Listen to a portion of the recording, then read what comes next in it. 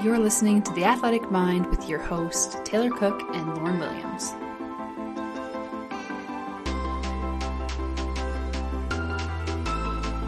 Welcome back to another episode of The Athletic Mind, where we dig deep and shed light on the mental side of sports for athletes and coaches by having open conversations about mental health, mindset, and performance. Wait, you want me to do this part? Okay. This part, yes, this is the one. All right, everybody, welcome back to The Athletic Mind. Taylor and I are back together. It's kind of sad how rare this is becoming. I know. But Taylor and I are back together today to chat about something that I think we're both pretty passionate about. Yeah? Relatively, yeah. Minimally. No, we're already fired up just talking about kind of, what we're going to get into today. But you can call it a lot of different things. You can call it person-centered coaching. You can call it athlete-centered coaching. You can call it person-centric leadership. But we are going to be talking all things about leading people effectively and leading people so that you can get their peak performance potential out of them. And if you're not on the bandwagon yet of person-centric leadership, I think you might start leaning that way after this chat today. So we're both fired up. We're ready to get into it. Taylor, you've done some research. Where are you at? I mean, this has always been something of interest to me, obviously being an athlete for both of us, right? But there's such a big difference in the way that athletes respond to coaches when they are more of like the old school dictator, do as I say type leadership versus the more empathetic coaches who want to work with you to help you learn how you can improve and become the best athlete and also like the best person that you can be as well, right? And so I respond significantly better to athlete-centered coaching if somebody is sitting here yelling at me, telling me what to do 1,000 times a day and not giving me a good reason as to why I should be doing any of it. I don't really care to listen so much. And I think this is also a little bit of a generational thing too, right? Like we've seen a huge shift in leadership as a whole since the pandemic in 2020, without a doubt. And I think that's really where we started to see this major shift because you started to see athletes starting, speaking up about their mental health. Simone Biles pulling back and saying, I can't perform because my headspace is not right. So that obviously plays a major role into whether or not an athlete is going to be able to compete. And so when you have a coach who's constantly talking at you rather than to you, your athlete loses a lot of respect for the coach. They don't really care to perform for that coach either because that relationship is so poor. Yeah. Whereas when you work on building those relationships with players and you help players learn to become better athletes and better people and have a little bit more responsibility over their own performance, it builds so much rapport and respect between those two characters. Yeah. And for people listening, I think a good way to kind of separate these two, if we're talking about like leadership 1.0, which is your dictatorship style, do as I say, don't question me on it, just do it. The reason why I think that doesn't work as well is because you're constantly in reprimand mode, right? Where something happens that you don't like or an outcome is produced that the leader doesn't like. So then they have to feel that sense of, well, I need to fix it. I need to have the answer and I need to make someone understand that it's not what I want. And once you're in that mode, then you're telling people like this needs to change or you need to be better. And when you're constantly in that reprimand mode, of course, you're going to start slipping into like, I'm getting frustrated because clearly people don't understand what I want. Right. So it's easy to slip into that, like that dictatorship that we're talking about, where you're constantly experiencing outcomes that you don't want because your people aren't empowered to get creative about finding different solutions. And then the more that you enter into that cycle, the easier frustration comes in and takes you away from that thing that we love to tell people to focus on, which is the process. And then on the other side of that, you have athlete-centric coaching or person-centered coaching. And the whole basis of that is empowering your people and creating an environment that is safe for people, number one, to make mistakes or to question things, to try new things, right? It's an environment where we're empowering our people to have a role in the process and to understand that the process is more important than the outcome, so that you can turn off that defensive brain that gets triggered every time you get reprimanded or yelled at. That's just human nature, right? So if you can turn off that defensive brain and allow people to say like, oh, I wonder what I could do differently, you're ultimately creating a way more sustainable pathway forward.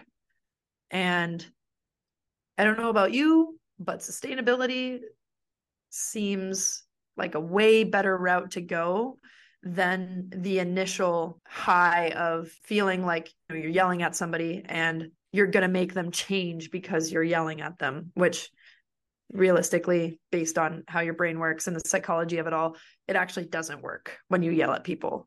They don't know what to change because you didn't tell them. Yeah. And like you're also stunting the growth of your athletes when you do that too, right? Because if you're constantly telling them that this is what you have to do, well, when they're handed a live situation and performance and it's not exactly how you've laid it out for them, they don't know how to respond or react appropriately. And that's both in sport, on the ice, on the court, field, whatever, and also off of the ice as well. And that shows up in and around your relationships to your teammates, because if you don't know how to interact with other teammates and you start treating your teamies like the way your coach treats you when they get something wrong, it really just serves as like a toxicity and a cancer within the team that begins to grow. And then there's a lot of resentment and there's a lot more problems that start to evolve because of it, right?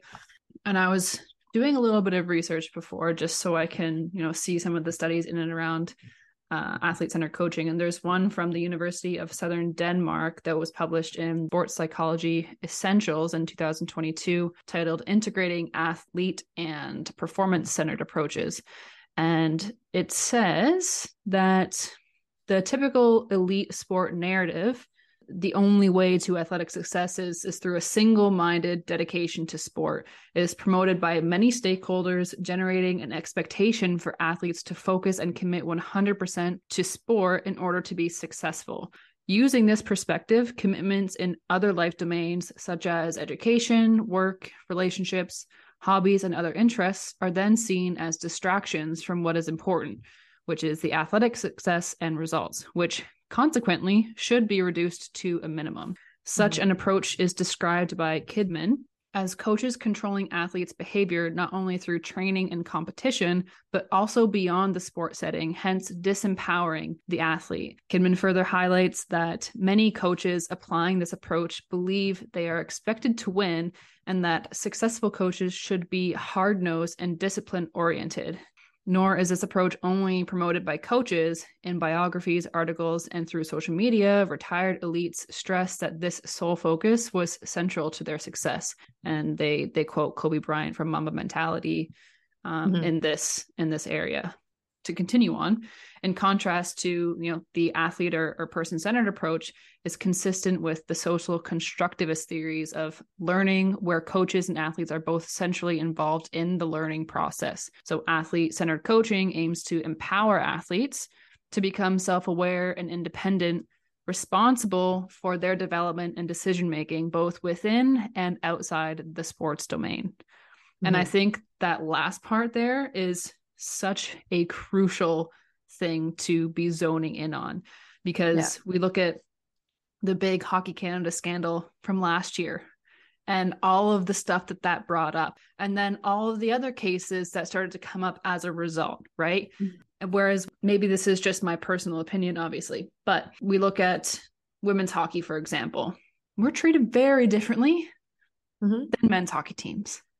And we are expected to stand to a higher social bar, essentially. Like we have to be and moral standard too. Moral standards, like we have a lot of social constructive bars. Yeah, like there's just a lot going on, right? Like we're Yeah. held to higher standards in layman's terms. And when you see things come up in the hockey world on the men's side, like Yeah.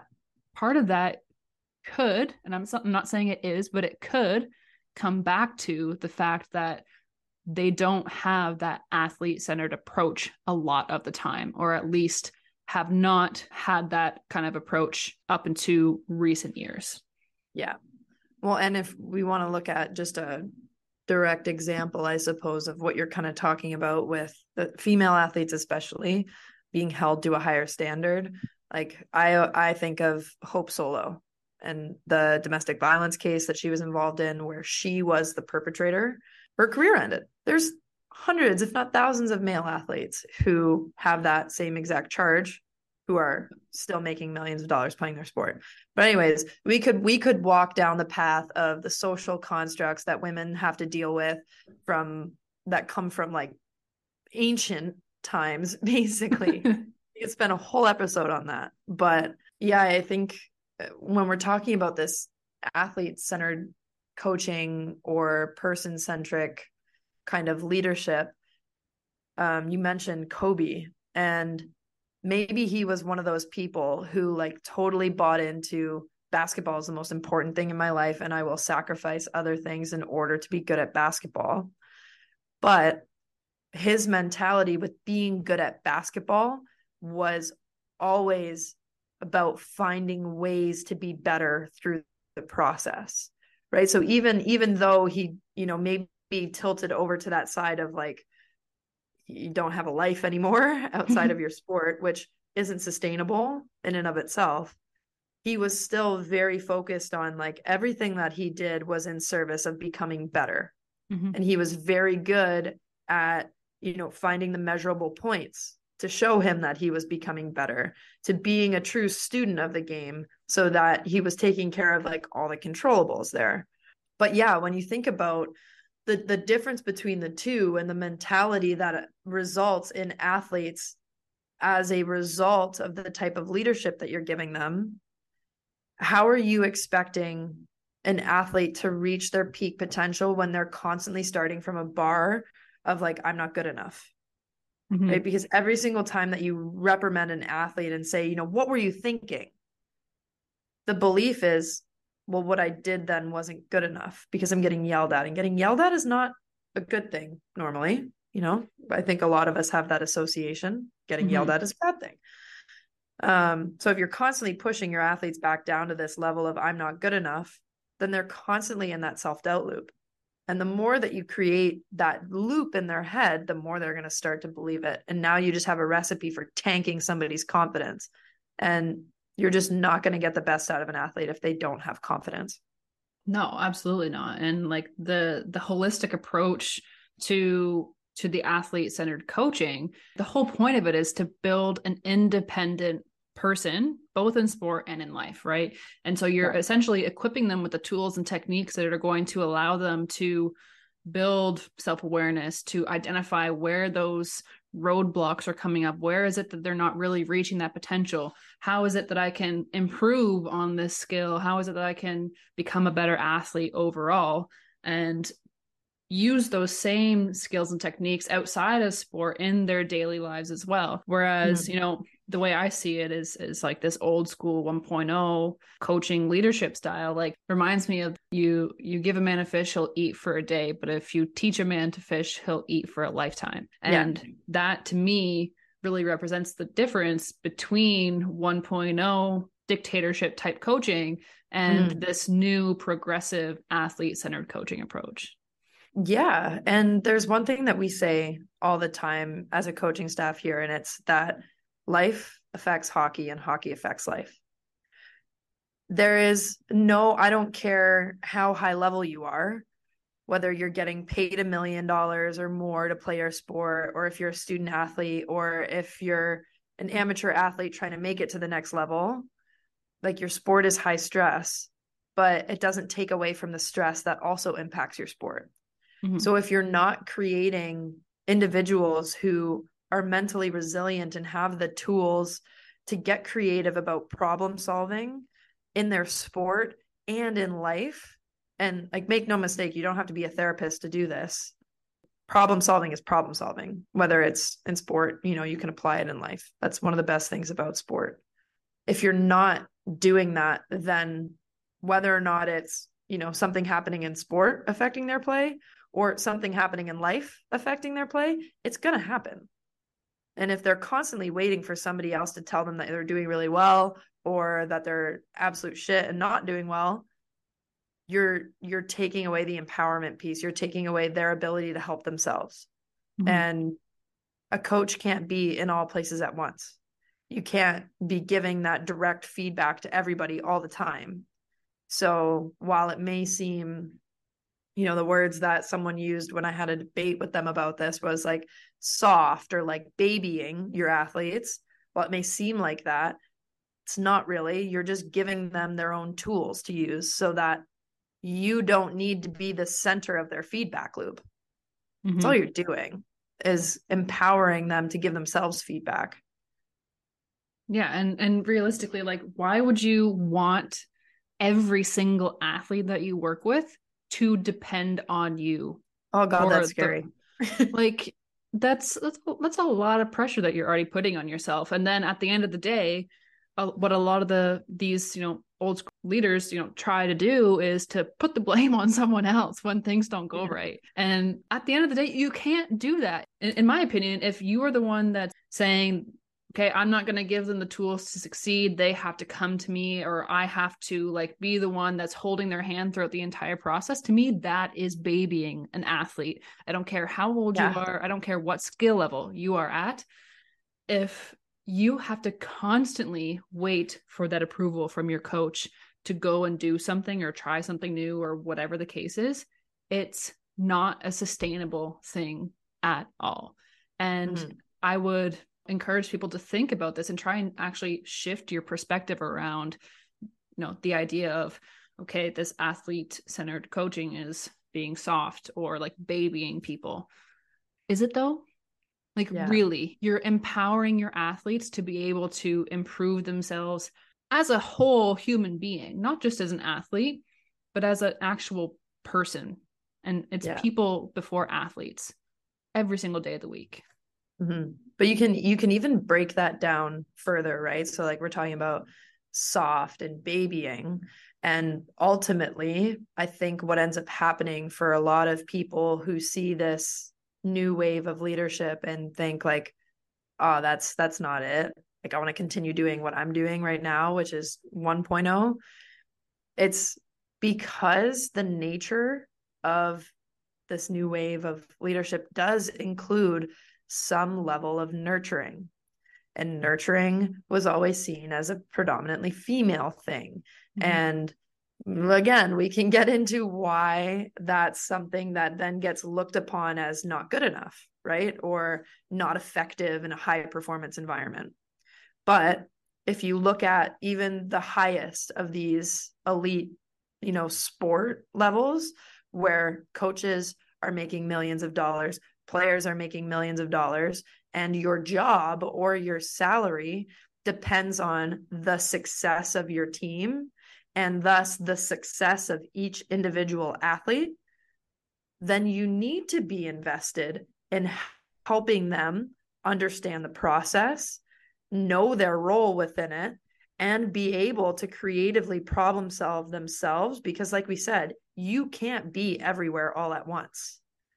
But the thing about that environment that I think, whether it's, your job on the line or a huge bonus for a successful season, or if you're coaching youth hockey and you're just worried about what all the parents think about your team losing all the time, it's that I feel like I need to perform, and thus I need to grab onto everything and have control over it. And when you feel like you have to have control over it, then you have to have all the answers. And when you have to have all the answers, there's no room for asking people how they feel within a situation, or asking people for their input on what's going on, or creating a team environment that's created by the whole team. Like, that just doesn't happen because you have to have all the answers. but nobody has all the answers. So we're right back to the feed loop again of 1.0 is not sustainable. And I'm really happy that you brought up the whole youth coaching area, because I think this type of athlete-centered coaching it's important in every level of sport. But I think it's even more critical and crucial to have that type of leadership in youth sports, because kids are so impressionable, right? So if you are constantly yelling at these kids, how do you think that makes them feel? Like, what kind of impact does that have on their psychological baseline moving forward for the rest of their life, right? Like, the whole purpose of most coaches getting into sport is because they want to give back and they want to positively impact, right? And I would say that majority of the time they have good intentions, but if they don't have the skill set or really know the best way to approach their coaching style, for example, then that's where it can become like a negative impact to young kids. And I think for me, at least, like when we're talking about athletic centered approach coaching and making sure that we're equipping these athletes with a very solid foundation of tools and being able to understand themselves and express themselves and co-working with their coach and learning about this whole experience, what to expect moving forward, that's going to be much more impressionable and impactful for them, not only as a kid in sport, but just as a kid overall. And they can take those lessons into the rest of their lives. And I think that's, what a lot of, unfortunately, like what a lot of kids, maybe a couple decades ago did not have at all. Yeah. I don't mean to make people that are in that leadership 1.0 kind of style either. Like we're not here trying to tell you that you're a bad leader. We're not here trying to tell you that you have bad intentions or that, you're not good enough. But you also have to, as a coach, it's your responsibility to understand that you have a huge impact on the people that you're working with, whether they're kids or adults. Athletes look up to their coaches. And if you understand the impact that you have on people, then you have the responsibility to educate yourself on how to best impact those people, because you're trying to set them up for success. That intent, I never doubt almost with coaches. Like, I don't think anyone really gets into coaching to make people feel like crap about themselves. That's very, very tiny percentage. But if you have that in mind and you understand the impact that you have on people and you want to be able to impact them for the better, which includes impact their performance for the better, then you got to start to be curious about maybe what you can change as well. We're constantly asking our athletes to change, whether it's certain behaviors or techniques that they're trying or their stride or their mechanics. Like, we're constantly asking for change, for growth. So should we not be asking the same of coaches as well? Absolutely. For me, even just being a personal trainer, for me to continue keeping that license, I have to go through continuing education courses. And I don't know if there's the same requirement for coaches in various different sports. I don't know if that's a thing. I know that, like in hockey, for example, you get your NCCP and I think you're good to go. I don't know if you have to have continuing education though, right? And so, like, if you want to not only be growing as a person, as a coach yourself, and want your athletes to be doing the same, then you have to be curious about what is it that I'm lacking on? What is it that I can change? Because maybe, just maybe, there's something that you can tweak, something you can learn and adopt into your coaching style that's going to help you communicate better with your athletes or your coaches and show up in a more positive and impactful way. Yeah, 100%. And that's the goal, right? Like, that is the goal. The goal is not to make people feel like shit about themselves. But we do that from time to time. And That's okay. I was a kid that happened to, and I don't think any one of my coaches ever intentionally wanted to make me feel that way, but it happens. And as a coach, you just have to be willing to be curious about what you're doing and how you could also improve it. And maybe your assumptions that doing it differently is soft and babying are, if those are the things that are keeping you from doing it, you might need to address some of your assumptions about what leading people is actually all about. I could not have said it better myself. If what this person said to me about, the whole approach that I took with coaching this year, and one of the examples I used is like, if an athlete makes a mistake, I'll often go up to them on the bench and say, like, walk me through what you were thinking, because I want to understand where they were at. And then saying, okay, well, maybe try this next time. Or even just seeing something happen on the ice and say, I really liked this part of it, but maybe you can try to implement this next time. He's like, well, that's time consuming. I'm like, yes, it's fucking time consuming. It needs to be. Like, my job as a coach is not supposed to be easy because there's new problems every single day. So one of the things he said to me was like, okay, well, yeah, like, come back to me 10 years from now and we'll see how that's going for you. And I'm like, if I don't want to be invested in that, then I shouldn't be a coach anymore. And maybe I will hit a point in my career where I don't have the patience for it. I don't see that happening. But if I notice myself slipping into that where I don't even want to give appropriate feedback because I'm too burnt out to do it, then I shouldn't be a coach anymore because I'm not doing my job effectively. Yeah, and I'm just sitting here thinking about, okay, maybe from this person's perspective, it was, there's a lot of conditioning that goes into working with older athletes, for example, right? Especially if you've been conditioned to not really care, or like if you've been the kind of athlete that has been yelled at and had that 1.0 leadership for your whole life, maybe it's a little bit more difficult and challenging to have those longer kind of conversations because it's a more difficult concept for them to understand. Maybe, yeah. Right? But then I would also say, like, if you're going into a new season or if you're going into a new team as a coach, it starts from the very second that you introduce yourself as the head coach or the assistant coach and say, hey, this is who I am. This is my leadership style. This is how I like to communicate, and set the tone from the very beginning. So your athletes can know what to expect from you.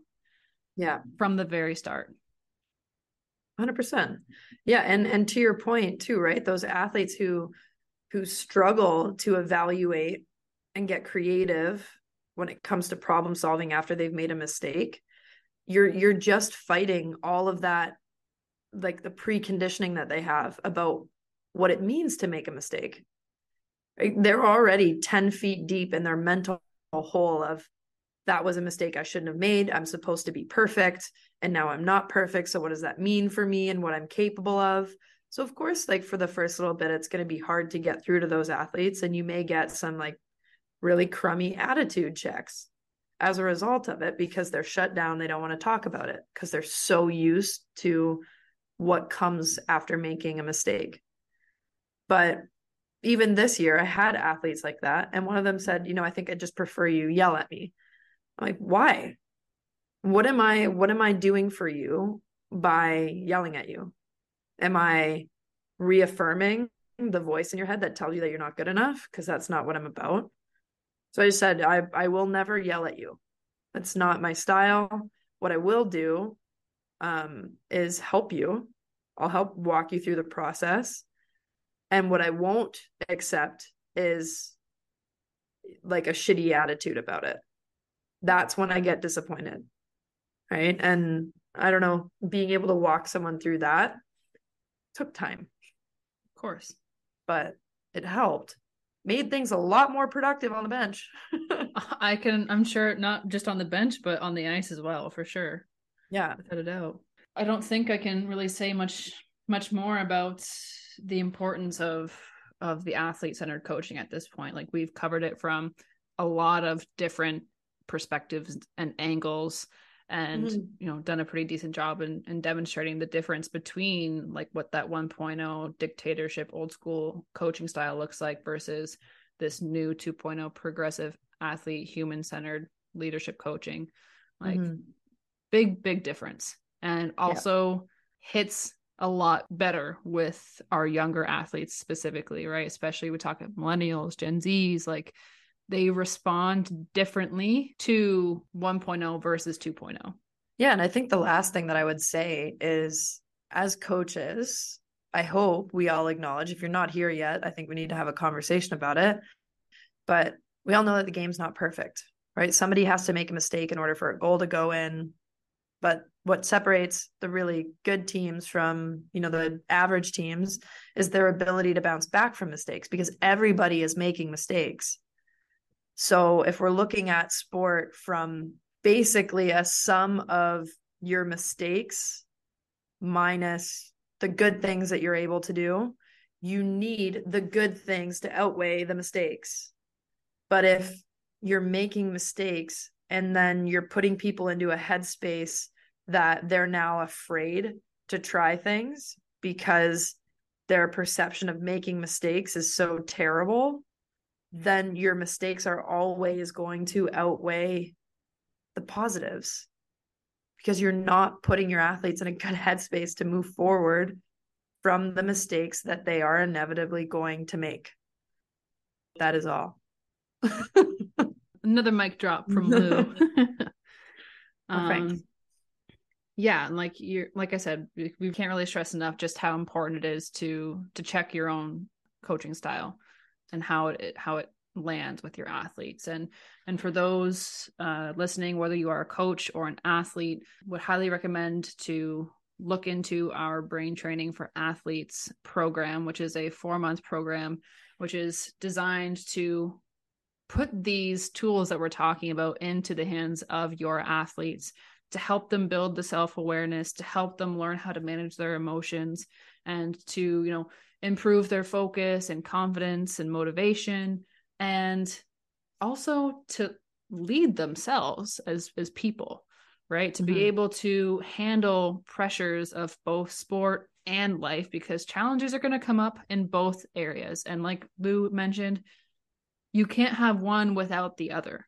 Like, it just does not happen. So the quicker that you're able to help your athletes help themselves, the more results you're really going to start seeing from a performance standpoint, not just on the individual athlete level, but on the whole team performance scale as well. So if you are interested in learning a little bit more about that, please check out the show notes. We've got a link for our team coaching and also our individual coaching sessions as well. Then on that note, thank you everyone for listening to us rant for another week. If you found this episode to be of value, then please go ahead and leave us a rating on Spotify, or leave us a rating and review on Apple Podcasts. This is really what does help our podcast grow, and we are so grateful to everybody who has already gone and done this, but the more the better. So please go ahead and take 2 minutes out of your day to make our day a little bit better.